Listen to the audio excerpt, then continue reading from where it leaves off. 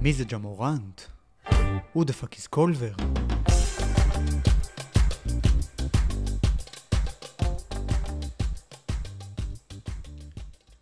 ערב טוב, ברוכים הבאים ל-34% מהשדה. אני אלון ארד, איתי באולפן כרגיל. טל נחום, הלא הוא אוהד סאנס ממורמר. מה קורה טל? מצוין, מעולה. מאחורינו על המסך, על הטלוויזיה שלי, פלצ'ר מגי נגד קנטקי. התפקיד של טל זה לעדכן אותי אם יש רשות שצריך, ששווה לעצור בשבילן את ההקלטה. אתה לא תספיק, הבן אדם משוגע. כמה בינתיים? 11-11. 11-11. מעולה. טוב, עכשיו אתם יודעים בדיוק מתי אנחנו מקליטים. ככה, אנחנו בתקופה קצת טיפה משעממת של ה-NBA והתחיל המרץ' מדנס. אנחנו נעסוק בו קצת לקראת הסוף. אבל הקשבתי אתמול לפודקאסט הנהדר, דרך אגב, באמת מעולה. של הכדור הכתום איתך ועם סמי זליקסון ודרור רס, ואני חייב להעלות משהו. אתה אמרת שם, טענת, שאם דראפט 2017 מתרחש מחדש היום, בעצם לונזו בול לא נבחר אפילו בעשירייה הראשונה. אני יודע שזה לא היה בנושאים שלנו, אני חייב שנדבר על זה רגע. ירדתי לטופ 8 אגב בסוף, טופ 8. אוקיי, טופ 8. אני רוצה, בוא נדבר על זה רגע. הנה הנבחרים של הדראפט, מי לפניו? בוא נסגור שנייה. פולס נבחר מקום ראשון? פולס לא, פולס בחוץ. יפה, בחוץ. לונזו נבחר שני. אנחנו לא סופרים אותו רגע, אנחנו צריכים 7 לפניו. טייטום נבחר פניו. סבבה, סגור. אני מסמן וי ליד רשימה. אני מת על המחברת שלך, זה פשוט אדיר. אני חייב להבין את המחשבה. פוקס בעיניך נבחר פניו. כמובן. אוקיי, מקבל. אני כן חושב שדרך אגב שבעתיד זאת תהיה תחרות. תראה, אבל אני תמיד אומר שאני, כמו סוכן מניות, אני צריך לדעת, וכרגע אני יודע שפוקס טוב, אני יודע מה העתיד שלו צופן, אני לא יודע מה קורה עם לונזו. אוקיי. אבל בוא תמשיך עם הרשימה שלך. Fair enough. יש לנו רשימה ארוכה. יש פה גם את הסיבוב השני. נתתי לך הזדמנויות. אוקיי, לך על זה. אתה רוצה שאני אגיד לך פשוט את הרשימה שלי? לא, אני נהנה מהרשימה שלי. טוב, בסדר. ג'ונתן אייזק.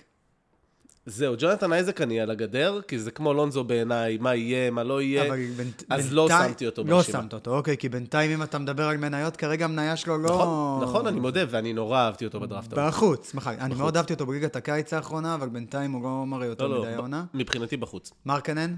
כן. לפני לונזו, מבחינתך. אוקיי, למרות ההגנה? לא הכל זה הגנה, אני מודה שזה בעייתי, אני חושב שהוא יכול לעבוד על זה, אבל... אוקיי, כי לונזו נותן יופי של הגנה. נכון, וזהו. וניהול משחק. אוקיי, ניתן לך גם את זה. תקשיב, אני אוהב את לונזו. אתה יודע, אנשים חושבים שאני שונא לייקר, שונא לונזו. אני מאוד אוהב את לונזו. שמועות שהוא יגיע לפיניקס ודברים כאלה. יש חבילה מסוימת בכלל הוא לא אמר שאם הוא מגיע לפיניקס הוא זה? הוא מה? לא שם איזה משהו שהוא לא רוצה להגיע לפיניקס בשום אופן? הוא רצה להגיע ללייקרס בדראפט, הוא ואבא שלו, אבל עכשיו הסיפור שלו. לא ששמעתי בכל אופן, הוא דווקא, אני חושב שדווקא זה היה, אבא שלו אמר שהוא נורא, שהם רוצים שהוא יגיע לפיניקס. שהם כן רוצים. לא יודע אם זה אבא שלו, הנציגים שלו, אבל היה איזשהו כיוון ללכת לפיניקס, שזה יהיה טוב, הוא יהפוך אותם לקבוצת פלייאוף. לא משנה. זה אוקיי, אני זכרתי. מרקנן בעיניי כן לפניו. אוקיי. סבבה. ניתן לך את זה למרות שבסדר. למרות שאצלך לא. סימנתי וי-X. אוקיי. לא אומר שלא, לא אומר שכן. אתה יודע, מבחינתים כרגע באותה רמה. אוי, לא. פרנקי ניקוטין? לא. בחוץ, יפה. רק בודק... מחוץ לליגה בקרוב. זה היה בדיקה כמו במכונת אמת שיש שקר ואמת, ויש שאלות ראשונות לוודא שאתה איתנו. אוקיי. זה הזה שהמכונה מחוילת, אותו דבר. אז עכשיו זה... סמית ג'וניור? דניס סמית ג'וניור, הייתי על הגדר, אבל לא. לא, מעולה. מחקנו. זה גם בגדר הבדיקות. זק קולינס? לא. יפה. לא קרוב. מליק מונג? לא. יפה. אנחנו בבחירה 11, כן? בחירה 12. לוק קנארד? יש לי גם רשימה. לוק קנארד מתחיל להיראות טוב, אבל לא. לא. יפה. דונובין מיטשל סבבה. כן, סימן טבעי. על כמה אנחנו כבר? מה זה? יש לך 1, 2, 3, ומרקנן זה... סתם רק שתדע לי, יש איזה 12 שאני לוקח לפניו, כרגע, אבל עוד פעם, תלוי בסיטואציה. אוקיי, בוא נמשיך. במה דה ביו? כן. בסימן שאלה כזה, אבל יש מצב שכן. המכונה מעלה עשן, דבר אליי. עוד פעם, זה העניין של לונזו פצוע פעם שנייה, פציעה לא קטנה. הקליעה לא משתפרת, אני לא יודע אם הוא יכול יותר מדי לשפר אותה. הוא בעונה השנייה שלו. וגם במדי בעיו. רגע, הוא יכול לשפר את הקליעה? יש לי אמון גדול בלונזו בול, אבל אני כן רוצה לראות, ויש שחקנים שאני כן רואה דברים, במדי בעיו מאוד מעניין אותי בקטע של מולטי פוזישן כזה, אבל שוב, שמתי אותו בסימן שאלה, אתה יכול גם לראות. יש לי עוד שאני לוקח לפניו. אוקיי. אני חושב שהבא שלך זה הבא שאני לוקח, אבל בוא ננסה, בוא נראה. ג'סטין ג'קסון? לא, מה שלחת על כל אחד? לא, אז לא. יפה, דירגתי על כמה פה התחלתי להתייאש. אוקיי. קולינס. כן. סבבה. קולינס היה הבא. מקבל. עכשיו, גם הבא שלך אני לוקח. ג'יילס? ג'יילס, לא התכוונתי לג'יילס, אבל ג'יילס הוא, לדעתי, ג'יילס יהיה שחקן מצוין? לא. אפרופו פציעות. כן, בינתיים לא. אוקיי, לא, מחקתי. פרגסון, ג'רט אלן? כן? כן. לא מוגזם? בוא נדבר על זה רגע. מה ג'רט אלן נותן לך? אני מאוד אוהב אותו. הגנה, אבל הגנה ברמה גבוהה, כאילו זה גם ראיית הגנה, איך שאני אקרא, זה עזרה בהגנה, הוא פשוט נותן לך הרבה ריבאונד, נכון שהוא לא איזה מולטי טלנט, הוא לא עושה הרבה מאוד דברים, אבל כן יש לו את המיד ריינג' שאני מאוד אוהב, אני מאמין בקליעה שלו, אני חושב שהוא יכול לקלוע שלושה. אתה חושב שהוא יותר מאשר שחקן חמישייה טוב? לא, אבל כמו שאמרתי, זה גם עניין של, יש תמיד את העניין הזה של value for money, אני לא חושב שהוא יהיה שחקן של $100-200 מיליון. אבל אנחנו עכשיו כבר לא, אוקיי, אני מבין מה אתה אומר, אבל האם לונזו יהיה בחוזה הבא שלו? זו גם שאלה. ללונזו יש עוד 2, יש המון הייפ סביב לונזו, ואני חושב שהוא יכול להגיע לחוזה גבוה, אני חושב שהוא לא יהיה שווה. בשורה התחתונה היית בוחר את ג'רט אלן לפני לונזו בול? כנראה. אוקיי. אני כבר לא בטוח אתה בטוח שאתה לא שותה אלכוהול? לא. אוקיי. לא בטוח, לא זה. קוזמה? קוזמה רשום? לא לוקח אותו לפניו. לפניו. לא, תודה. רק רציתי לוודא. אוקיי, נשארתי, תודה, עשיתי רשימה של חשדות, במי אני חושד שאולי תיקח. על כמה אתה? נשאר לי דריק ווייט, ג'וש לוקח לפניו. דריק ווייט אתה לוקח לפני לונזו בול? בלי לחשוב פעמיים. לפניו, לגמרי. הוא גם יהיה שחקן הרבה יותר טוב. דבר אליי. אני חולה על דריק ווייט, תמיד אהבתי את דריק ווייט. סבבה. אני חשבתי שלונזו בול... אני חולה על שלומי ארוש, זה לא תופס. אתה כל הזמן מזכיר את שלומי ארוש, מי לעזאזל שלומי ארוש? היה איזה שוער של בית"ר ירושלים שקראו לו ארוש, אני חושב, אבל לא משנה, לא ניכנס. לא אותו אחד, כן. אני אגיד לך מה, אני מאוד אוהב את כל המכלול של דריק ווייט. אני אוהב את המיד-ריינג' שלו, אני אוהב את המוסר עבודה, אני אוהב את ראיית המשחק, אני אוהב את ההגנה, אני אוהב הכל. מה אתה רוצה להעלות? את הסטטיסטיקה של דריק ווייט. שוט. תזכור שהוא משחק שנה ראשונה, כן? כן, היו לו כמה משחקים בשנה השנייה. קודם כל דריק ווייט בן 24. נכון. צריך להגיד, הוא כבר מבוגר, הוא יותר קרוב לשיא שלו. 10 נקודות למשחק, כמעט 4 אסיסטים, 3.7 ריבאונדים, חטיפה למשחק, 75% מהעונשין, 34% מהשלוש. מה? זה לא שחקן שבוחר לפני לונזו בול. לונזו בול, אתה יודע, אני חושב שהציפיות... מה זה?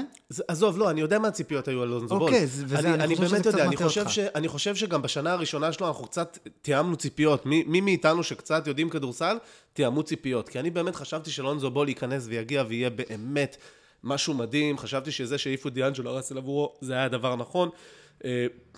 אני תיאמתי ציפיות עם עצמי אחרי השנה הראשונה, כי אתה יודע, זה לא היה פייר כלפיו. והיו הרבה רוקיס גם באותו מחזור שזה לא היה פייר כלפיהם, ג'וש ג'קסון. אבל מהבחינה הזו, הבן אדם לא עשה שיפורים לשנה השנייה יותר מדי. הוא היה נראה קצת יותר טוב, אבל עוד פעם פציעה גדולה, עוד פעם לא משחקים. בן גוליבר תמיד אומר, the greatest... הוא גם היה צריך להסתדר, אל תשכח, שהוא היה צריך להסתדר גם עם השתלה הזאת של לברון בלייקרס. נכון, בסדר. שזה מעכב התפתחות מאוד מאוד גדול. תראה. היה את הצ'אנס הזה שהוא יגיע לפיניקס, ואולי זה עוד יקרה. אני לא שולל את זה, אני פשוט יודע מה לונזו מביא איתו, ומעבר לכדורסל הוא מביא איתו את אבא שלו, והוא מביא איתו את הבלגן שלו, והוא מביא איתו דרישה אולי לחוזה גבוה בהמשך, וזה משהו אני לא יודע אם אתה רוצה להשקיע בו. כי היום אם אתה סקאוט, או אם אתה מנג'ר, או משהו כזה, אתה מסתכל על הדברים האלה על כל המכלול. ודרק ווייט מביא איתו מכלול הרבה יותר צנוע, מוסר עבודה גבוה. ואתה אומר שהוא מביא דברים סבירים, הוא תחליף, אתה מניבול בעצם, אתה אומר... זה נכון, והשורה התחתונה של המניבול, הוא יביא ניצחונות. אוקיי. אוקיי, אני לא חושב שאני מסכים איתך, אבל אוקיי, ואז מי עוד נשארנו? ג'וש ארט? ג'וש ארט שם. אני יודע שאתה מגיע למונטה מוריס. אני יודע שאתה מגיע למונטה מוריס, זה בסדר, הוא אצלי ברשימה גם. מונטה מוריס שם. וג'וש ארט שם, אני מאוד אוהב את ג'וש ארט, אבל שוב, זה הקטע של ה-value for money. אני חושב שג'וש ארט לא שווה חוזה של 100 מיליון, אני חושב שלונזו בול ידרוש חוזה של 100 מיליון, אז אתה פה עושה שיקולים. ומבחינתי, יש את השיקול הזה. הבנתי. אוקיי, אז רק להבהיר את זה. אני חושב שלונזו בול תהיה קריירה בתקווה, כן, בשאיפה מדהימה, אבל יש את העניין הזה, אתה יודע, אם אתה יכול לקחת עכשיו את טרי רוזיר לבוסטון, האם אתה לא מעדיף אותו כרגע על מה שקיירי נותן? אני חושב שאם היית יכול, כולנו, אני חושב שאם כל אוהדי בוסטון היו יכולים להביא את טרי רוזיר של הפלייאוף, לשתול אותו במקום קיירי, אני חושב שכולם היום היו עושים את זה. לא חושב, אני לא הייתי עושה את זה, בואו לא נגזים בעיניי, זה כיף שאנחנו לא מסכימים, סוף סוף בואו פודקאסטים האחרונים, אנחנו הסכמנו. הסכמנו יותר מדי. טוב, זה סתם... כמה תפסתי בסוף? כמה יש לי לפניו? כמה תפסת או כמה אני מסכים איתך שתפסת? עזוב כמה מסכים, אנחנו שואלים מה אני הייתי לוקח. אתה תפסת 1, 2, 3, 4, 5, 6, 7, 8, 9. 9 לפניו, עזוב, אז בוא נגיד ששניים באמת לא... נוריד שניים לסטי ג'וש ארט, התקן. להגיד זה קצת בדיחה, אתה מסכים איתי? אני מבין אותך, אבל הרציונל שלי הוא אחר. מונטה מוריס, אהוב חיי, לא יודע, עדיין, אתה יודע מה אני יודע. תשמע, לא ראינו מספיק ממונטה מוריס, אני אוהב אותו מאוד, אבל עוד פעם, מבחינת סיבוב שני. אני מקבל, אוקיי, אני לא מסכים איתך, אני מקבל שזה פחות מגוחך ממה שזה נשמע לי בפעם הראשונה. אז אני רוצה לשאול אותך, אבל משהו אחר, איפה היית בוחר את לונזו בול? באיזה מקום? בין 5 ל-8. אוקיי, זה לא כזה, אתה יודע, רחוק ממני. אני מבין. לא, אבל זה הייתה, אתה התפשרת מ-10 ל-8. זה היה, אתה יודע, בלי להסתכל יותר מדי על נתונים, אני יודע, אבל בסדר. אבל, אוקיי, בסדר גמור, מקבל, אני מרגיש שזה מספיק זמן לעסוק בלונזו בול וסתם להתנגח בך על אמירה מפודקאסט אחר. חופשי. להתנגח אני אוהב. ונמשיך בעצם, כן, והייתי חייב להתנגח בך בזה, כי זה נשמע לי מגוחך בשמיעה הראשונה, עכשיו אני מבין, אוקיי, המרווח טעות פה הוא לגיטימי. מעביר פה דפים במחברת האהובה שלי. בואו נעבור לדבר רגע על אירוע ככה שקרה בתחילת השבוע. לפני שניכנס לסדרות, שהרבה אנשים רצו שנדבר על זה, וגם אנחנו תכננו לדבר על זה מראש. אייזאה תומאס הגיע ביום שני עם דנבר לבוסטון, דרך אגב, אחרי שהוא כבר הוצא מהרוטציה של דנבר, הוא הגיע לבוסטון, הוא קיבל שם טריביוט מאוד יפה מהקבוצה, סטנדינג אוביישן מהאוהדים, היה מאוד יפה, מאוד מרגש. אתה אמרת לי משהו ככה בשיחה בינינו שמאוד מאוד עניין אותי, ואני רוצה שתגיד אותו שוב. מה זה? לגבי הטרייד. שאני לא הייתי עושה אותו? אתה מתכוון לזה? כן. אני התבטאתי המון, אני חושב שהטרייד הזה, הוא היה בושה. אני חושב שזה היה סטריקלי ביזנס, אני מבין שהעסק הזה הוא עסק, ואין פה, כבר אין מקום לנאמנות בכדורסל ובספורט בכלל. אנחנו רואים את זה בכדורגל, אנחנו רואים את זה בכדורסל, אנחנו רואים את זה בכל ספורט. לברון עושה מה שהוא רוצה, זה פשוט ביזנס. ואנחנו כאוהדים, אוקיי, אני מסתכל על עצמי כרגע כאוהד, כואב לי מאוד הדבר הזה. כשמישהו כמו דווין בוקר בא למקום כמו פיניקס ואומר, אני רוצה להיות פה כל הקריירה שלי, זה עושה לי טוב כי קשה לי להשיג שחקנים. כשמישהו כמו אייזאה תומאס מגיע לשחק ביום אחרי שאחותו מתה בתאונת דרכים, קברו אותה אם אני לא טועה באותו יום, תקשיב, הייתה שם תמונה שקראה לי את הלב, שאני לא זוכר מי השחקן שבא לידו, והוא פשוט על הספסל באימון, בוכה את נשמתו, ושחקן שם עליו את היד, כולנו ראינו את הדבר הזה, זה קרא אותי. הבן אדם עלה לשחק, משחק הירואי, אתה יודע, והוא עלה לשחק גם כשהבולס בפלייאוף הובילו אם אני לא טועה, או שהקשו עליהם מאוד, הוא עלה לשחק במצב של 2-2 אני חושב, וניצח את הסדרה. הבן אדם נפצע בשבילם, הוא גמר את עצמו, הצורת משחק שלו. הוא נפצע כי הוא שחקן כדורסל. הוא נפצע כי הוא שחקן כדורסל, אני לא אומר שלא נכון, אבל הוא גם עלה פצוע. אנשים שוכחים, הבן אדם שיחק פצוע בפלייאוף. הוא היה באמצע העונה הכי טובה שלו. נכון.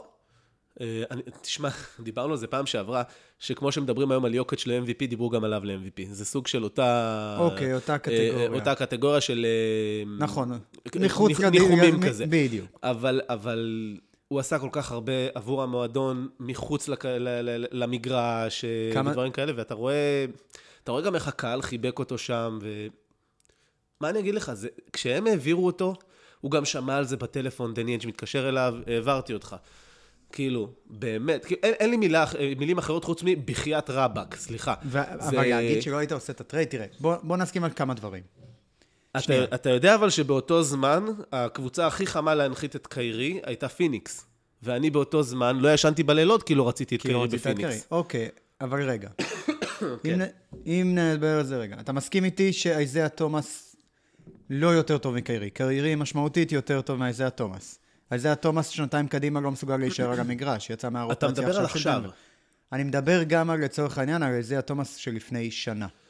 תראה, ולפני שנתיים. אני מסכים שקיירי שחקן יותר טוב, אני מסכים ששנה שעברה, סליחה, באותה שנה, השנה שלפני, שנת הדיבור ה-MVP שלו, השנה האחרונה שלו בבוסטון, אני חושב שהוא היה הדבר הכי טוב שיכול היה לקרות לבוסטון, קיוויתי שזה יימשך, הפציעה כמובן לא מאפשרת לזה להימשך, אני מבין את זה, אבל אני חשבתי שהם יכלו להתנהל בצורה הרבה יותר טובה.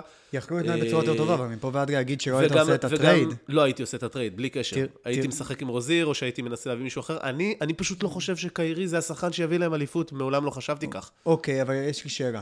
אייזאה תומאס הוא עבר בטרייד, אני לא יודע אם אתה זוכר את זה, כשנשארה לו שנה לחוזה. נכון. הוא היה חוזה נוח, היה חוזה של 6-7 מיליון, משהו כזה, היה חוזה נוח. אני יודע שפיניקס החתימה אותו על 40 מיליון ל4 שנים, משהו כזה. לא יודע, אני לדעתי זה היה קצת אולי 30, פחות. אולי 30, אולי לא זוכר בדיוק. 6-7 מיליון.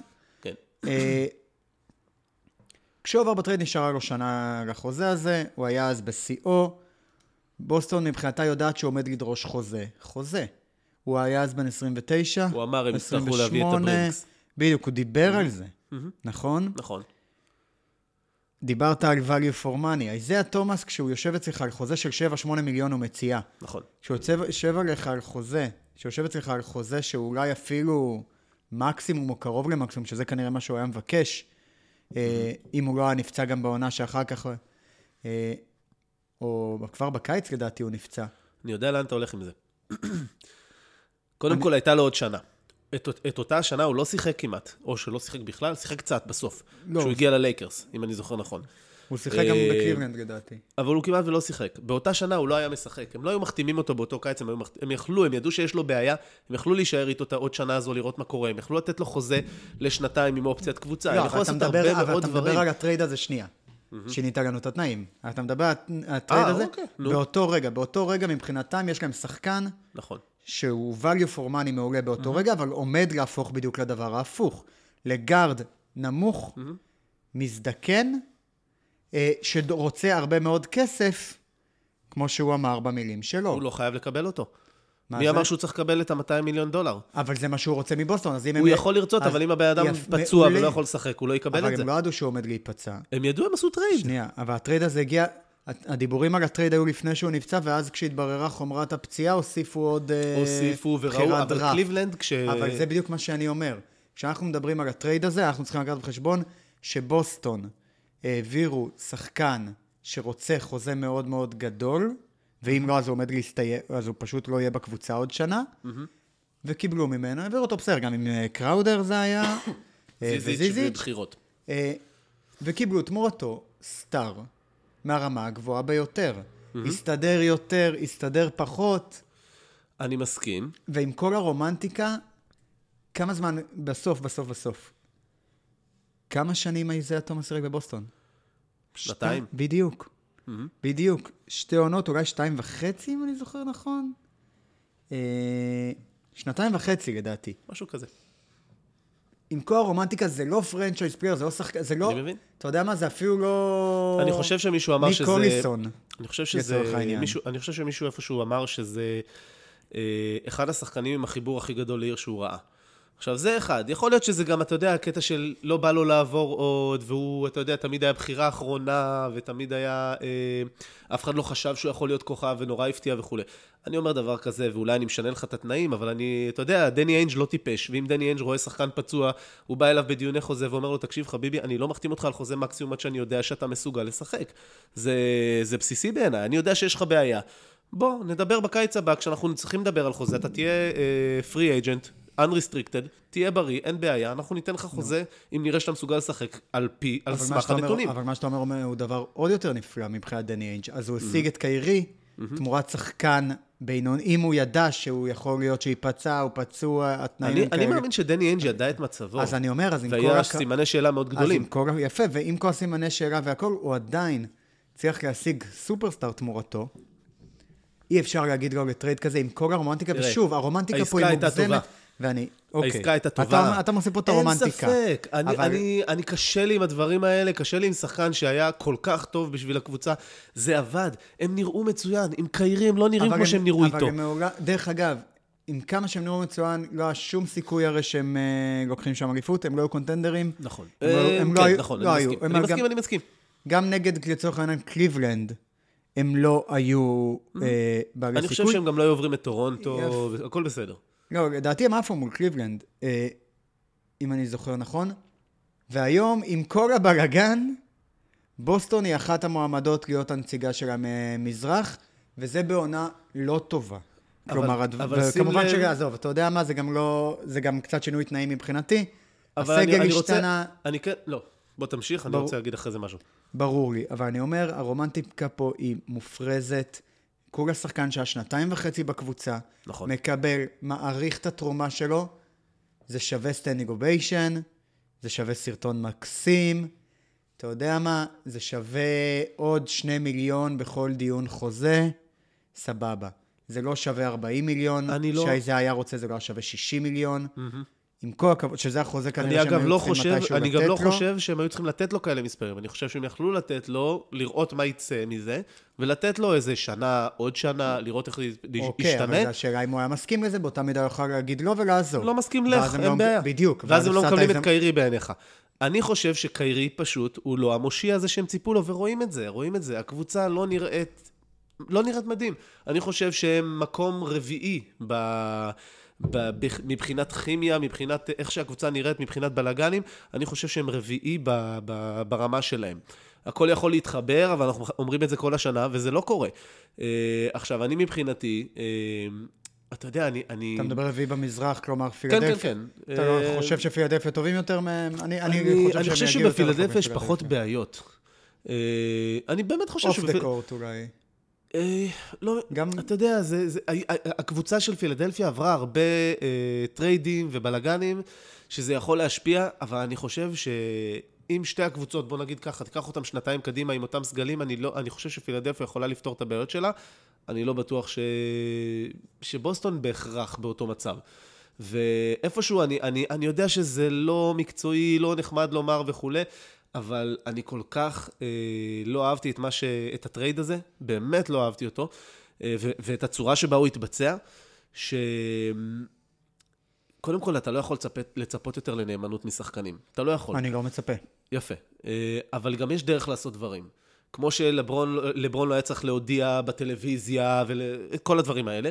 אני חושב שהייתה דרך לעשות את הדברים האלה, אני חושב שהם יכלו אולי להחתים אותו על איזה חצי sign and trade, שזה לא באמת רציני, אבל היו יכולים לעשות דרכים אחרת ולדאוג לשחקן שנתן להם כל כך הרבה. הוא לא נתן להם כל כך הרבה, זה בדיוק העניין. הוא נתן להם 2.5. הוא יכל לא לשחק בפלייאוף. הוא עדיין נתן להם רק 2.5. סבבה, הוא יכל לא לשחק גם בפלייאוף. הוא לא עשה שם קריירה, לא צריך להגזים, הוא יכל. אבל הוא העביר אותם סדרת פלייאוף. אבל להזכירך הוא משחק בפלייאוף גם בשביל עצמו. זה החוזה שלו, זה השם שלו, זו ההזדמנות שלו, הוא שיחק בסקרמנטו קודם. יש דעה שטוענת שאם הוא לא היה משחק בפלייאוף, יכול להיות שהפציעה לא הייתה כל כך חמורה. יכול להיות, אבל גם מבחינתו בסוף לשחק איש גם שלו. אין ספק, הוא בחר לשחק בשביל הקבוצה. זה גם בשבילו, אז לא, אז אתה אומר זה בשביל הקבוצה, אני אומר לך, זה גם בשבילו, זה השם שלו, זה ההזדמנות שלו לשחק בפלייאוף. בואו לא נפריז. אני לא יודע. אני כן חושב זיון משחק עכשיו, כשקום קראו לו לשבות. משחק עכשיו בשביל הקבוצה או בשביל עצמו, כי זה ההזדמנות שלו לזכות בתואר במכללות. הוא עושה עכשיו כיף, טוב לו, הוא תחרותי, הוא אוהב כדורסל. אני מסכים, אני עדיין חושב שהוא לא צריך לשחק, אבל עוד פעם, אתה לא יכול להגיד לבן אדם לא לשחק אם הוא רוצה לשחק ושיהנה. אם הוא ייפצע, הוא יצטער על זה כל חייו. אם הוא יגמור את הקריירה, בוא נגיד ככה. נכון, אבל זה כנראה... תראה, יש דברים שצריכים להיות שיקולים קצת יותר חכמים. אתה צריך להיות קצת יותר חכם, אף אחד לא משלם לך, אבל בוא לא ניכנס לזה, דיברנו על זה. לא, אבל זה מאוד מעניין אותי, כי אתה מאוד רומנטיקן לגבי אייזאה, שים לב, ואתה אומר, לב לפני מוח, ואז אנחנו מדברים על זיון, איפה הלב לפני המוח? צריך לקבל את ההחלטות הכי חכמות. זה אותו דבר, הסלטיקס היו צריכים לקבל את ההחלטה הכי חכמה. בשבילם, אתה יכול להגיד הם עשו אותה. הם עשו אותה. הם עשו אותה, אין ספק. אז למה אתה מתנגד? כי אני כן רוצה רומנטיקה במשחק. אבל אתה לא רוצה רומנטיקה אצל זיון. כי לא משלמים לזיון. לא משלמים לזיון. זיון, אף אחד לא דואג לו. בדיוק, זה הכי רומנטי שיש. אבל אף אחד לא דואג לו. יש לו ביטוח, הכל טוב. ביטוח, אתה יודע מה הביטוח שלו אומר? הביטוח שלו אומר שאם הוא לא נבחר ב-15 הבחירות הראשונות, אז הוא מקבל משהו כזה. נשמע לי כמו אחרי ביטוח. לעומת קריירה שיכולה להיות $1 מיליארד. בוא... אוקיי. טוב, בואו נתקדם רגע מכאן קצת. אם כבר עסקנו, דיברנו קצת על פילדלפיה ובוסטון עכשיו וזה, העלתה שאלה, גם זה משהו שרצינו לדבר, וגם העלו את זה אצלנו כששאלנו קצת לגבי שאלות.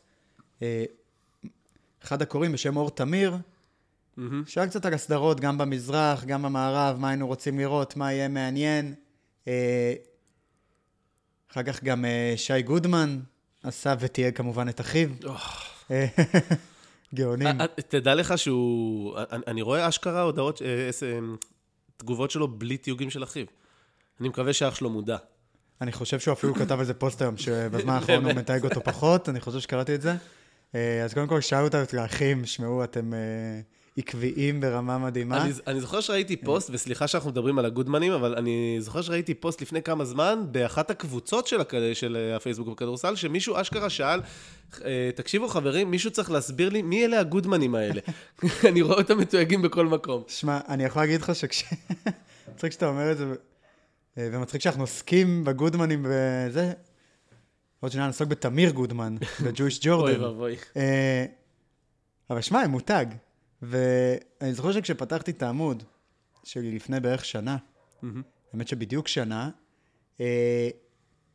התחלתי לראות תיוגים באמת, שגם אחד את השני בעמוד שלי, ובהתחלה לא הבנתי אם זה איזו בדיחה פנימית ביניהם, והם צוחקים עליי, אם הם נהנים, לא הבנתי מה קורה, עד שקצת נכנסתי לעניינים, וזכיתי להכיר אותם דרך כל מיני דיונים בעצם. והבנתי את הקטע, שמה, זה נהדר, וזה אחד הדברים שאני יותר אוהב בקהילה של אוהבי ה-NBA בליגה, אז גודמנים, תמשיכו ככה. אז מה שרציתי להגיד, שגם שי שאל לגבי זה, לגבי הסדרות שהיינו רוצים לראות. וקצת מעניין אותי לדבר איתך על זה, באמת בוא נתחיל אולי מהמזרח, אם כבר היינו שם. המזרח יחסית סגור, יחסית. כן. עוד יכול להיות קצת מאבקים לדעתי בתחתית, אבל בגדול, מילווקי מקום ראשון הרי. טורונטו עוד יכולים איכשהו לגנוב, כי יש להם מאזן, יש להם לוח משחקים קליל בטירוף, יש להם רק עוד משחק אחד נגד קבוצה במאזן חיובי, וזה הנץ, ככה שזה לא מי יודע מה. ומעבר לזה, סך כל הדברים די סגורים. יש לנו את מילווקי, את טורונטו, את פילי, אינדיאנה ובוסטון יכולות להחליף ביניהן ביתיות, ואז מתחת דטרויט, הנץ והאיט. בוא נודע על האמת, יש סדרה שמעניינת בסיבוב הראשון חוץ מבוסטון אינדיאנה? אני אגיד לך מה, אולי קצת, עכשיו שאני מסתכל על זה, קודם כל אני חושב שפיסטונס וסיקסרס יכול להיות מעניין, כי... את מי? אותי, כי אני פשוט לא יודע איך לאכול את הפיסטונס, ומשהו שם נראה כאילו יש שם כמה חבר'ה שרוצים פשוט להוכיח ולהוכיח ולהוכיח, והם נראים קצת יותר טוב לאחרונה, אבל אני לא מדבר בעיקר על הסדרה הזו, רק רציתי להזכיר אותה.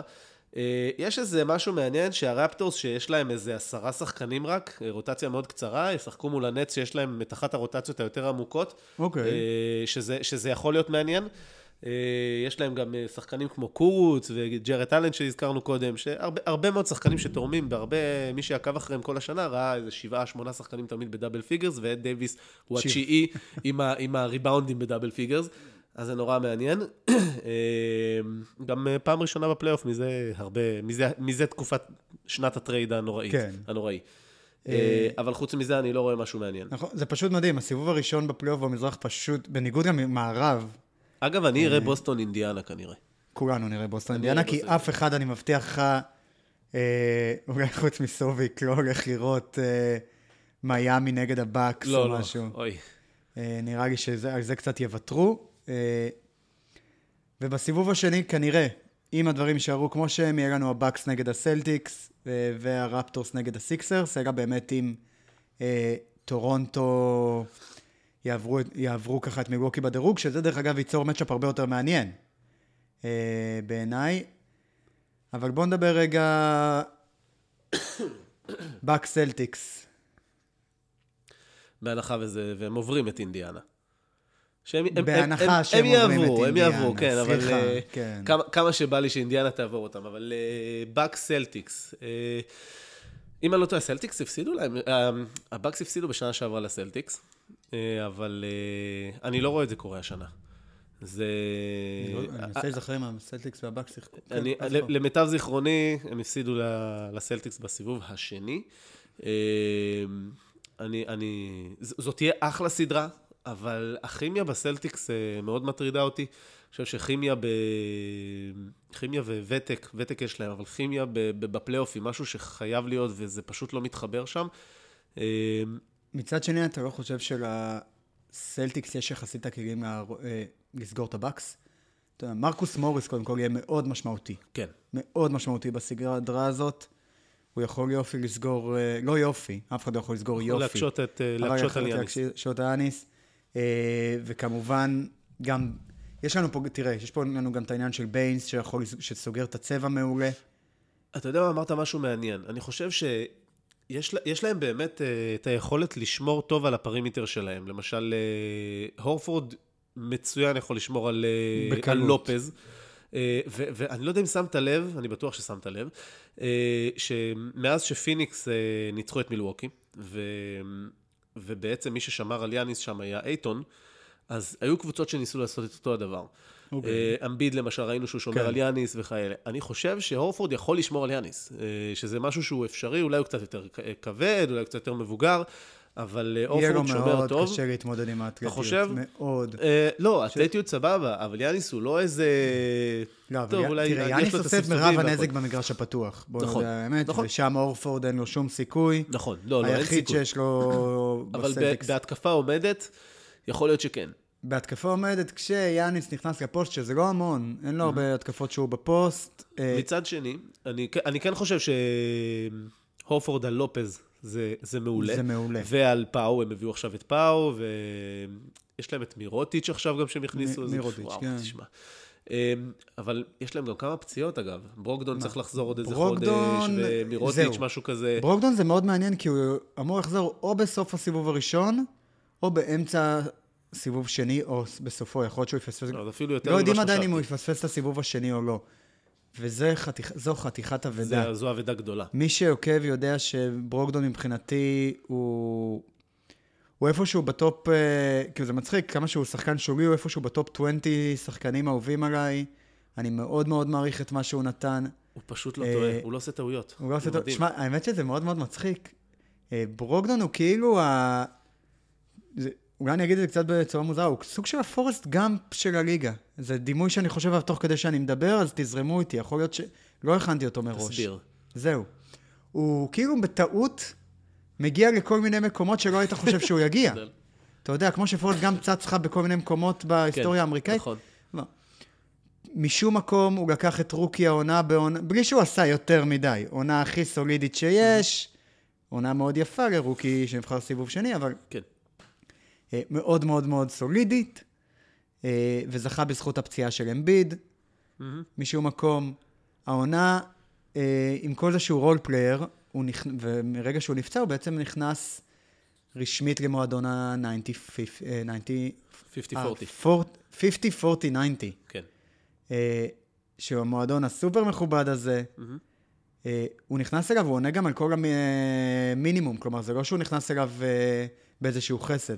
הוא נכנס אליו בזכות גדולה, הוא פשוט ענה, ואין ספק שהוא השחקן הכי פחות טוב שנכנס למועדון הזה. הוא כאילו כמו פורסט גאמפ, הוא בלי לעשות הרבה, ואיכשהו במקרה מוצא את עצמו בכל מיני מסגרות שאתה בהלם שהוא בהם. והוא שחקן מאוד מאוד מאוד מאוד חשוב, זה מה שאני אומר. זה אחלה של השוואה. אני מאוד גאה בעצמי. מאוד מעניינת, מאוד מעניינת, מגניבה להעלה. אני מאוד אוהב אותו כי אני מודה, אני לא רואה הרבה מילווקי, אבל כשאני רואה את מילווקי, כיף לי לראות אותו.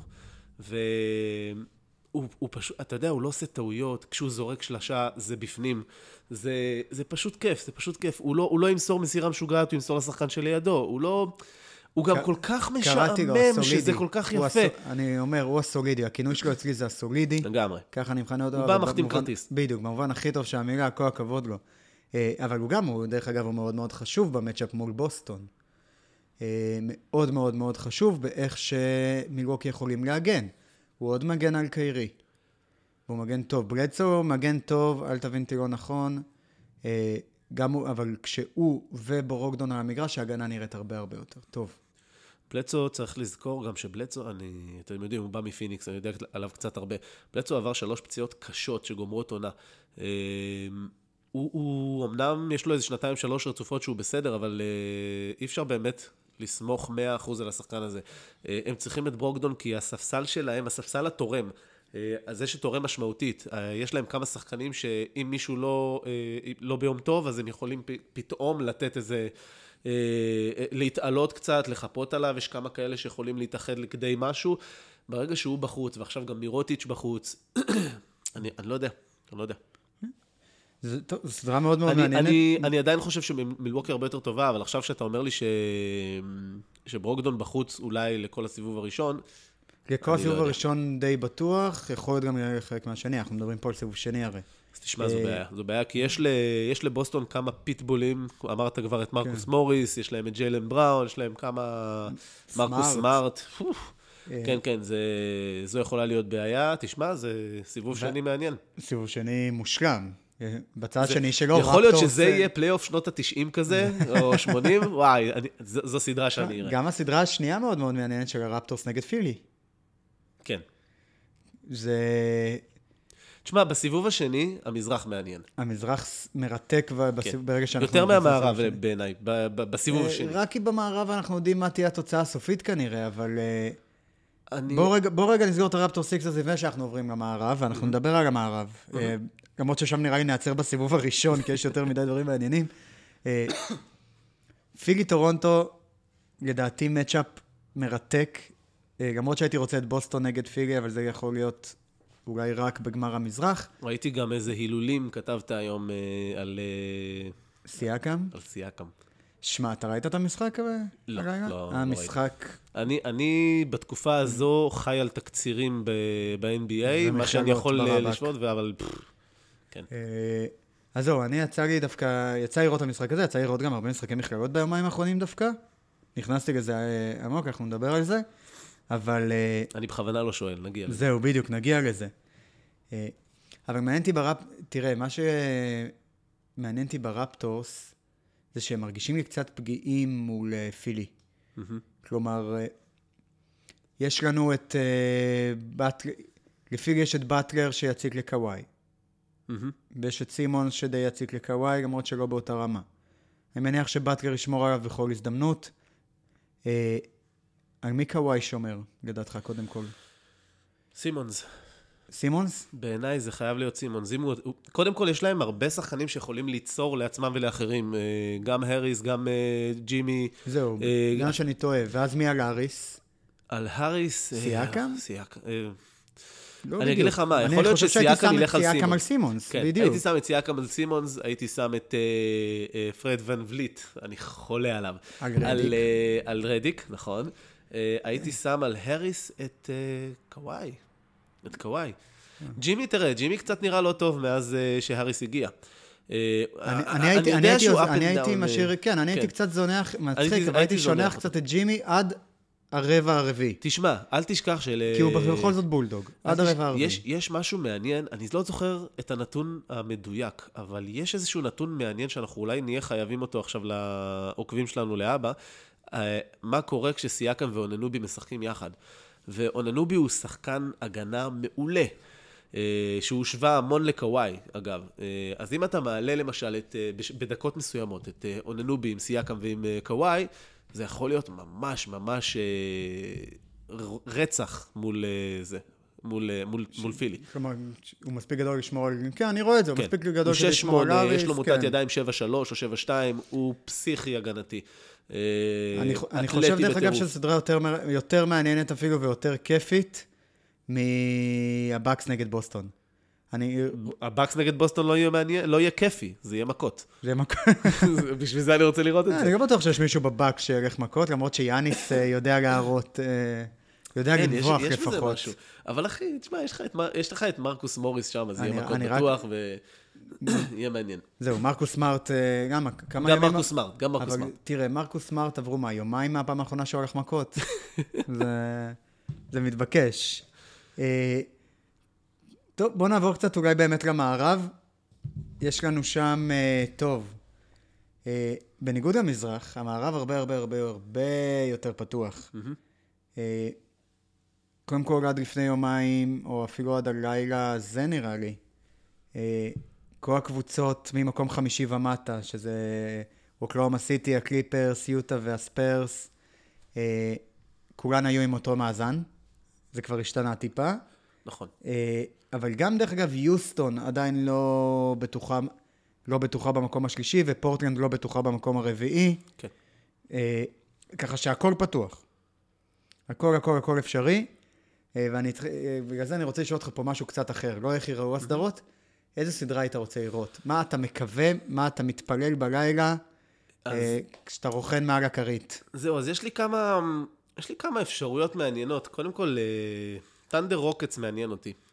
לא, אתה יודע, זה קצת מוזר, אבל נורא בא לי לראות ברודי נגד הרדן כזה, ווסטברוק נגד הרדן. אוקיי.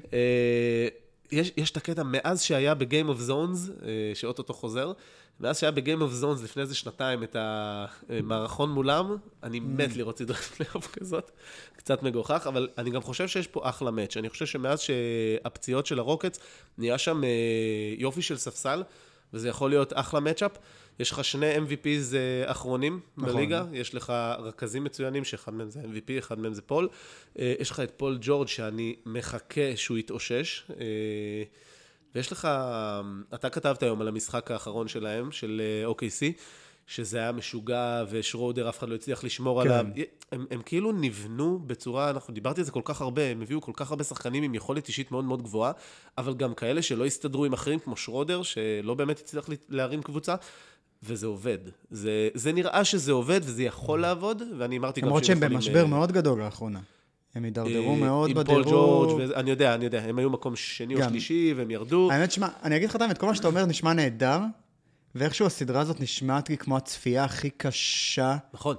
בעולם. אני באמת שבסדרה כזאת, אני אראה איזה משחק אחד, כי אני ארגיש חובה, ובפועל אני אסבול כל אני לא יכול לראות משחקים של יוסטון. אני גם לא. אגב, הלילה הוא קלה 61. אני רק מדמיין, אני יודע. אני רק מדמיין את ראסל ווסטברוק מנסה ללכת ראש בראש עם ג'יימס ארדן ברבע הרביעי, וזורק איירבול אחרי איירבול ומאבד כדור. אז בוא תן לי לתת לך עוד אחת לפני שאני אתן לך אחת שאתה תאהב. אם היא תקרה, אתה קודם נתחיל מהקשה? לא בהכרח קשה, אבל יש לי אחת שאני חושב שאתה תאהב, ואני אגיד אותה האחרונה. אז הראשונה, השנייה כביכול, היא הספרס מול הנאגטס. זה יכול לקרות. נראה לי מאוד מעניין. אני אוהב את המאצ'אפ של מורי מול ווייט. נראה לי שזה יכול להיות קצת מלחמה. אני גם אוהב את העניין של יוקיץ' מול אולדרידג'. ויש פה, אתה יודע, הניסיון של פופוביץ' צורת המשחק. זהו, באופן כללי, אני מרגיש שזה יוקיץ' נגד פופוביץ'. אוי, זה יכול להיות מעניין. זה מה שזה. אבל אתה יודע, זה סוג של אולד סקול מול ניו סקול, וזה נורא מעניין בעיניי. ובכלל, עם דנבר שם אני רוצה לראות. אוקיי. ואני אתן לך עכשיו את הבאה, וזה יכול לקרות. אם הקליפרס נופלים למקום השמיני, והם פוגשים את הווריורס, אז ממש בא לי שתהיה כזו סדרה, כי אני אוהב הכל בקליפרס.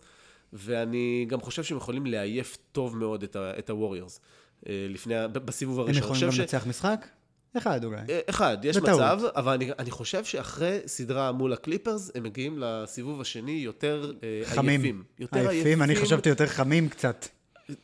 חמים בטוח עם פטריק בברלי שירביץ שם ויעצבן את קרי וכאלה, אבל הם בכלל יהיו עייפים, כי יש שם רוטציה ארוכה, יש שם את לו וויליאמס, דיברנו על זה בפעם הקודמת, שעולה פתאום באמצע הרבע. אני גם חושב שהם יכולים לתת להם רבע ראשון, שייתן פייט לרבע ראשון של גולדן סטייט. אותי זה מעניין. אוקיי, אתה יודע מה? זו הסדרה שקיווית שאני אוהב? כן. אהבתי אותה. אני אגיד את האמת, אהבתי אותה. למרות שאני חושב שאתה לא ניצלת מספיק את הספקטרום. את הספקטרום. אני אגיד לך מה לי יש. מה אני חשבתי על זה? אוקיי. אני השקעתי בזה... סקרמנטו לא נכנסת. המון מחשב, אני יודע... למה על הבוקר? כשאני אדבר על פיניקס, למה? אתה מדבר על פיניקס כל הזמן. שמע, אני הבנתי את זה, קבוצות בסגול רק עושות לנו רע. פועל חולון הפסידה היום. אוי, נכון. לנהריה. אבל הם לא היו בסגול היום. היום הם לא היו בסגול, אבל נכון, הם הפסידו לקבוצה בסגול. סקרמנטו, מחוץ לפלייאוף, אין, רק רע יוצא מהצבע הזה. טוב. אז ככה, אני רשמתי קודם כל, just to get it out of the way, לעשות בסיבוב הראשון דרבי טקסני, יוסטון. מה זה? יוסטון סן אנטוניו. יוסטון סן אנטוניו, ואני אסביר לך מאוד פשוט למה. כשאני לא אצטרך לראות אף אחת מהן. שתי קבוצות, אני ארגיש מאוד מאוד טוב עם עצמי. בסיבוב הראשון גם אין זמן לראות את כל המשחקים. נכון? זה סיבוב שאתה לא רואה את כל המשחקים עדיין. אז אתה אומר לעצמם, במקום שהם ימללו אותי בשני משחקים אחרים, אני בשתי סדרות אחרות. בדיוק, נשים אותם באותו מקום, נסבור את שתיהן, נראה משחק אחד בשביל הפוזה, וזהו. בואו נדע על האמת, למרות שאני מאוד אוהב את סן אנטוניו, הם לא משחקים הכי יפה בעולם, יוסטון אני לא מסוגל. התקווה שלי שיוסטון תיפול סיבוב ראשון, לא יודע איך זה יקרה, בבקשה אלוהים תעשה שזה יקרה. אמן. איתמר רויטמן עכשיו מתחיל רפרש לי... שמע, זה נטו מזה שאני לא יכול לראות אותם, הם היחידים שעוד איכשהו יכולים לתת פייט. אני יודע. לווריוס, אבל אני לא מסוגל לראות אותם משחקים, את האירובול שלהם. אז זה אחד, זה רשמתי. רק כדי שוב להעיף את המהדרת. אתה רוצה את הסדרה הזאת כדי שלא לראות אותה. בדיוק. גדול. אמרתי לך, אני מנצל את כל הספקטרום. אני אוהב שאתה שואל שאלה, אני עונה על השאלה, אבל אתה הולך לכיוון אחר עם השאלה. שמע, יש לי את הזמן, אני יודע מה אני הולך לשאול, יש לי את הזמן לחשוב. טוב. אני משקיע גם מחשבה בבית. ככה, הסדרה החמודה שלי, הנחמדה, שכזה, נקרא לזה המתאבן, אכלת פעם בעל האש, אנטרדס? לא, מה זה? זה מדהים, זה בשר סופר טעים, מדהים. סליחה, אמרתי אנטרדס? כן, אמרת אנטרדס. אינטרניאס, התכוונתי. אוקיי, לא משנה, גם את זה לא. לא אמרתי, אנטרדס זה מתאבנים. סופר טעים, אבל קטן, מעט כזה, כמו רצועות דקות, מדהים. פורטלנד קליפרס, לחמם את הבטן. שתי קבוצות מאוד נחמדות, מאוד כיפיות. לא אכפת לי בשום צורה התוצאה הסופית. לא מעניינתי. אפשר לשים את המשחק הזה כל יום יחסית מוקדם, ככה לקראת העניין האמיתי. חימום, בדיוק. זה המתאבן. אני חייב לומר לך, אני לא אוהב לראות את פורטלנד, אבל זה אני. זה אתה. לא, אני מבין אותך, אני מבין מי שלא אוהב לראות את פורטלנד דרך אגב. אני פשוט חושב שזה לא הולך לאף מקום בגלל זה. אני מסכים איתך, זה גז וניוטרל. כן, לגמרי. אבל ליגארד הוא פשוט מדהים, ואני נהנה לראות אותו.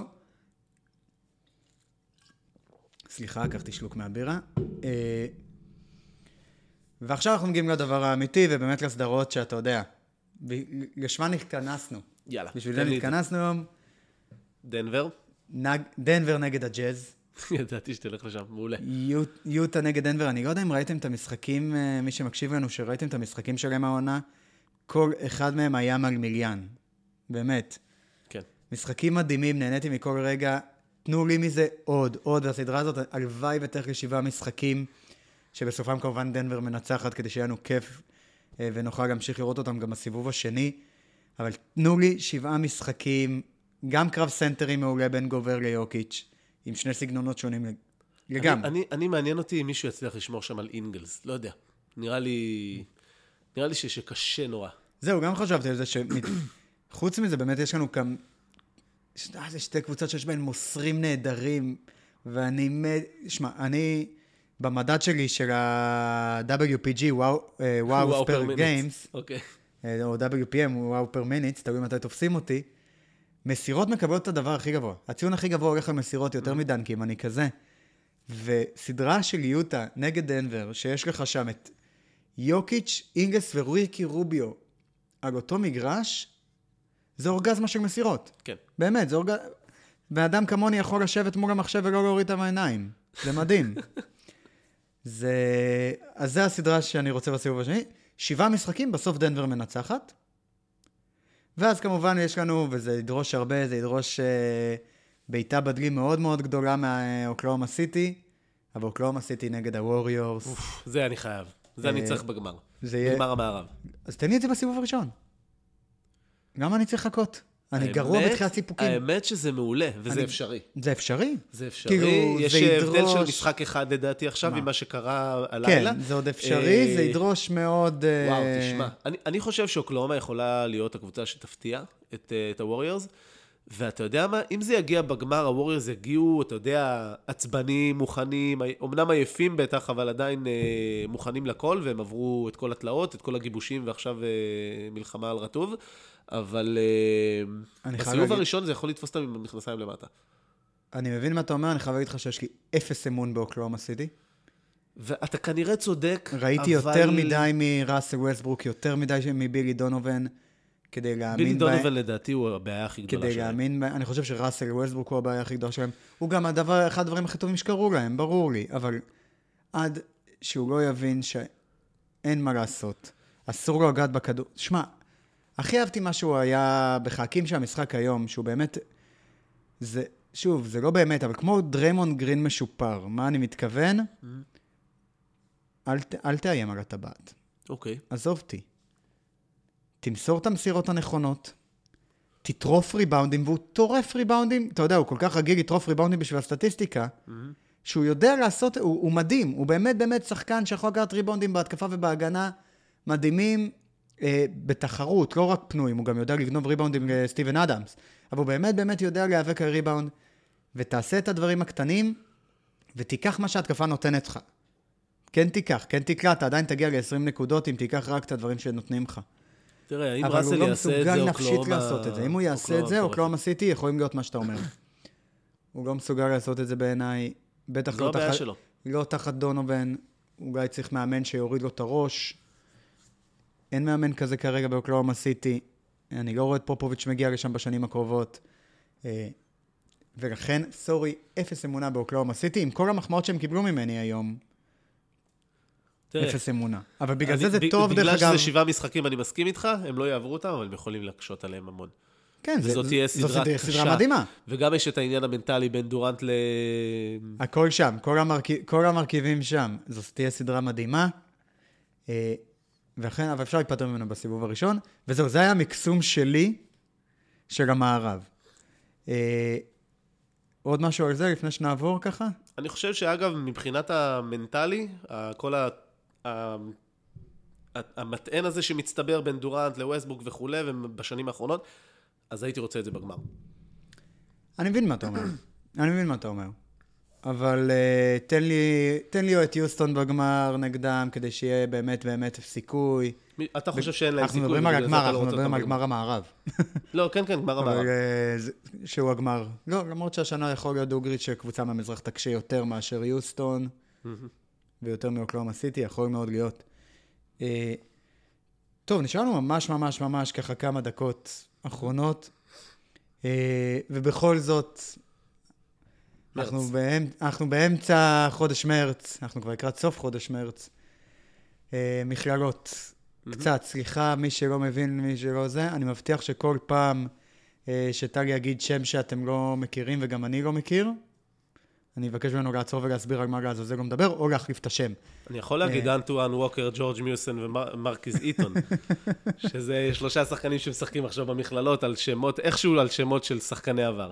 אתה בטוח שאף אחד מהם לא קרוב משפחה? אני לא בדקתי. כאילו מיורסן אני מניח שכן, אתה יודע.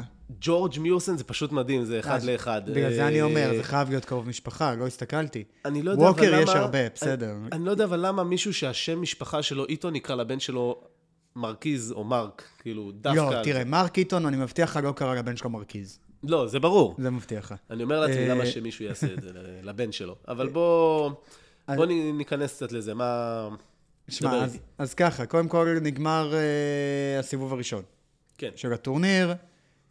היו כמה הפתעות, לא משהו מרעיש בטירוף, כל המקומות הראשונים נשארו.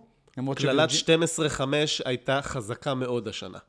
מדורגות 12 פשוט העיפו מדורגות 5, 3 כאלה עפו אתמול בלילה, זה מדהים, כן. שזה די קבוע, לא? זה סוג של כללה, כן, זה קורה כל שנה, אבל תשמע עוד פעם, הדירוג גם 12-5, אתה יודע, יש פה מכללות טובות, זה לא... אני אגיד לך מה, אני ראיתי כמה משחקים.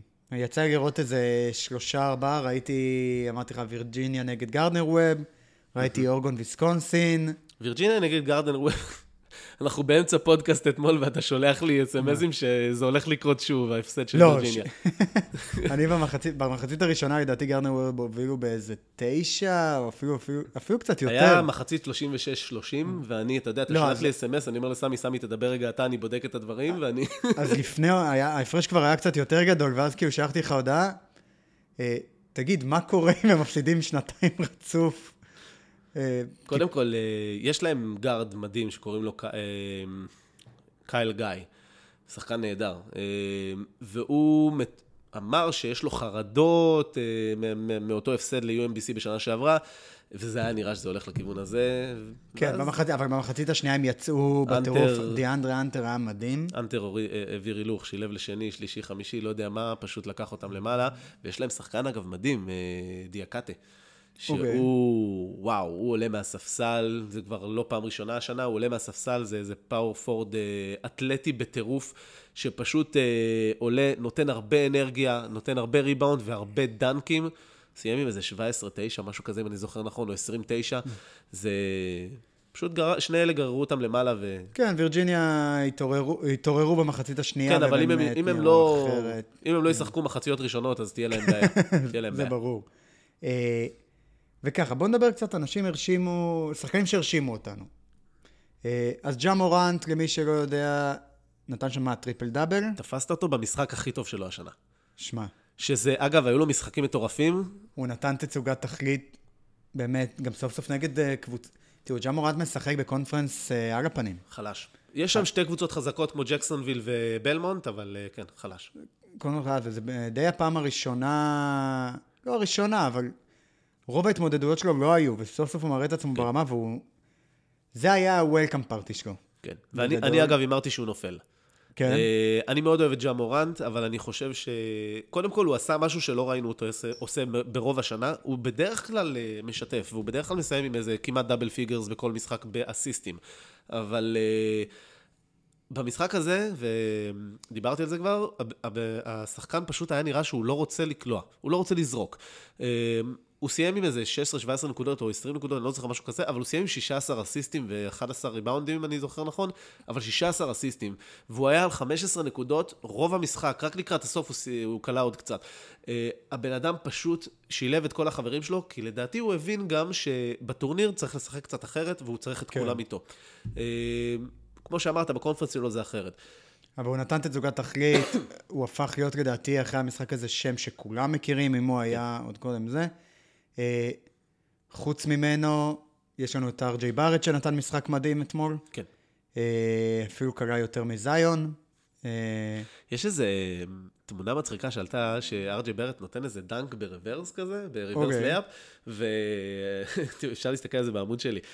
וזיון וויליאמסון לאות הזדהות קופץ ככה 2 מטר לידו, והוא קופץ יותר גבוה, זה פשוט מרשים. אז זה היה מצחיק, אבל ארג'יי בארט במשחק ממש מדהים. מה שעניין אותי במשחק הזה, זה דווקא שזיון וויליאמסון סיים עם איזה 16 נקודות, משהו כזה, אם אני זוכר נכון. לא, הוא סיים עם יותר, איזה 20 ומשהו גם. סליחה, 25, נכון, אבל 3 ריבאונדים, שזה משהו מאוד מאוד נדיר עבורו, בדרך כלל מסיים עם איזה 12, 13, 14 ריבאונדים, אבל כן, היה... דרך אגב, כל מה שאתה אומר אני לוקח כתורה מסיני, כן? אני לא יודע. אבל עוד פעם, זה היה משחק נגד קבוצות חלשות, סיבוב ראשון, זה... כן, זה היה בכלל ידיעו, בגלל זה אני פחות מתייחס. תראה, אני יודע שרוב האנשים שצופים במשחקי מכללות, מה שמעניין אותם זה מי יהיה הכוכב הבא ב-NBA, מי יהיו הכוכבים, אני מודה שאני לא עובד ככה. הראש שלי, כשאני רואה כדורסל מכללות, אני מנסה לחשוב מי הולך להגיע בקרוב לחולון. את מי אני הולך לראות בישראל, באירופה. ואני אגיד לך 2 שחקנים שמאוד הרשימו אותי. ודרך אגב, זה עובד לי. נגיד, אני מאוד מאוד אהבתי בזמנו את לוק ארנגודי, מנוטרדם, שהיו לו הרבה שנים ביורוליג, לדעתי היום הוא בצ'מפיונס ליג, שזה הליגה השנייה, או ביורוקאפ, סליחה. ביורוקאפ, לא בצ'מפיונס ליג לדעתי, אבל באמת היו עונות מאוד מאוד יפות ביורוליג, כלומר, איכשהו אני מצליח לפגוע לאלה, באמת, כי זה גם מה שאני מחפש. אני לא יודע אם אתה זוכר את טיוס אדני, אגב, שהיה כוכב יורוליג, והוא נבחר על ידי סקרמנטו, אני זוכר אותו, אני לא זוכר אותו במכללות. הוא היה שחקן נמוך, הוא היה כוכב במכללות. היו הרבה כאלה, יש... אז זהו, אז השנה סימנתי, כבר עכשיו מהיומיים האחרונים, יש שני שחקנים שמאוד הרשימו אותי, באורגון נגד ויסקונסין, שהיה משחק מאוד מאוד מעניין. קודם כל, איתן אפ, כולם חושבים שאיתן אפ לא יהיה שחקן NBA. אני לא מסכים. אתה חושב שהוא יהיה שחקן NBA? אני חושב שהוא לא יהיה סטארטר, אני חושב שהוא יכול להיות small ball 5. קודם כל, רק שתדעו, זה... איתן אפ מוויסקונסין הוא סנטר, אפשר להגיד, small ball סנטר, power forward מובילי, איך שתרצה לקרוא לזה. יש לו ראיית משחק מדהימה, יש לו משחק פוסט. כן, הוא יכול להוביל כדור. כן, יש לו משחק פוסט. רוב ההתקפות של וויסקונסין עוברות דרכו, בין אם הוא על קו השלוש, לבין אם הוא עומד בפוסט. שחקן מאוד מרשים, בלעדיו וויסקונסין, אין לה מה למכור פשוט, והוא פשוט יוצר להם הכל. אני חושב שהוא יכול בהחלט, אני רואה באופי שלו דריימונד גרין כזה מעצבן, עצבני וכאלה. הוא לא מספיק פיזי, הוא לא מספיק קשוח. אני חושב שאולי תפסת אותו במשחק קצת לא טוב, הוא משחק עם המון כוח, נכון, זה לא המשחק הראשון שלו אגב שאני רואה, יצא לראות אותו הוא לא גדול. הוא היה דווקא זה שהוא היה במשחק פחות טוב, והוא היה במשחק פחות טוב, כי באמת אורגון שלחו עליו טריפל טימס ודאבל טימס, והוא זרק בקושי 4 זריקות במחצית הראשונה, כי הוא רק חיפש למסור כל הזמן, שזה גם משהו שמאוד הרשים אותי. כי זה מצריך אופי מסוים בשביל לעשות את זה במשחק טורניר, שזו פעם ראשונה רוב הסיכויים שרוב המדינה צופה בך. ודווקא המשחק הזה הוא מאוד מאוד הרשים אותי. אני חושב שהוא יכול להיות סוג של דריימונד גרין כזה, צורך העניין, באירופה. באירופה הוא בוודאות יהיה תותח. הוא בוודאות יהיה מצוין.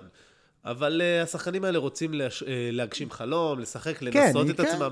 הוא יכול בהחלט להיות בחירת סיבוב שני. אני הייתי מאמר עליו בדראפט כזה חלש, הייתי לוקח אותו לסיבוב שני. כמובן תלוי בסיטואציה והרבה דברים כאלה, כי אני חושב שהוא כן שחקן שיכול להתפתח להיות משהו מעניין, ואני כן חושב שהוא ילקח בוודאות אם הוא יהיה אנדרפטד. זהו, אני חושב שהוא יבלה איזה שנתיים בין לבין, אולי בג'י-ליג, אולי יקבל איזו הזדמנות, ונפגוש אותו באירופה בקרוב. יש הרבה שחקנים השנה דווקא שקיבלו הזדמנות כאנדרפטד. נכון. זה באמת אולי אחת השנים שנלקחו איזה 7-8 שחקנים כאנדרפטד טובים. האמת שזה גם קורה יותר, עכשיו שיש להם את הזמן בג'י-ליג, הם קוראים להם, הם מקבלים את ההזדמנות, אבל אני חושב שמהר מאוד הוא יגיע לאירופה. עוד שחקן שדווקא אני חושב שיקבל יותר הזדמנויות בליגה, זה קווין ווטן, לדעתי אומרים את זה, מאורגון. אתה לקחת שחקן מאורגון, אני את אורגון כמעט ולא רואה, ואת קווין ווטן, אני מודה שאני בקושי מכיר. אז את קווין ווטן, מה שאני מאוד התרשמתי ממנו, הוא מאוד מאוד אטלט. אתה מסתכל על הסטטיסטיקה שלו, אתה לא מבין מה העניין. אבל הוא אטלט נהדר, הוא מגן מצוין, גם קבוצתי וגם אישי.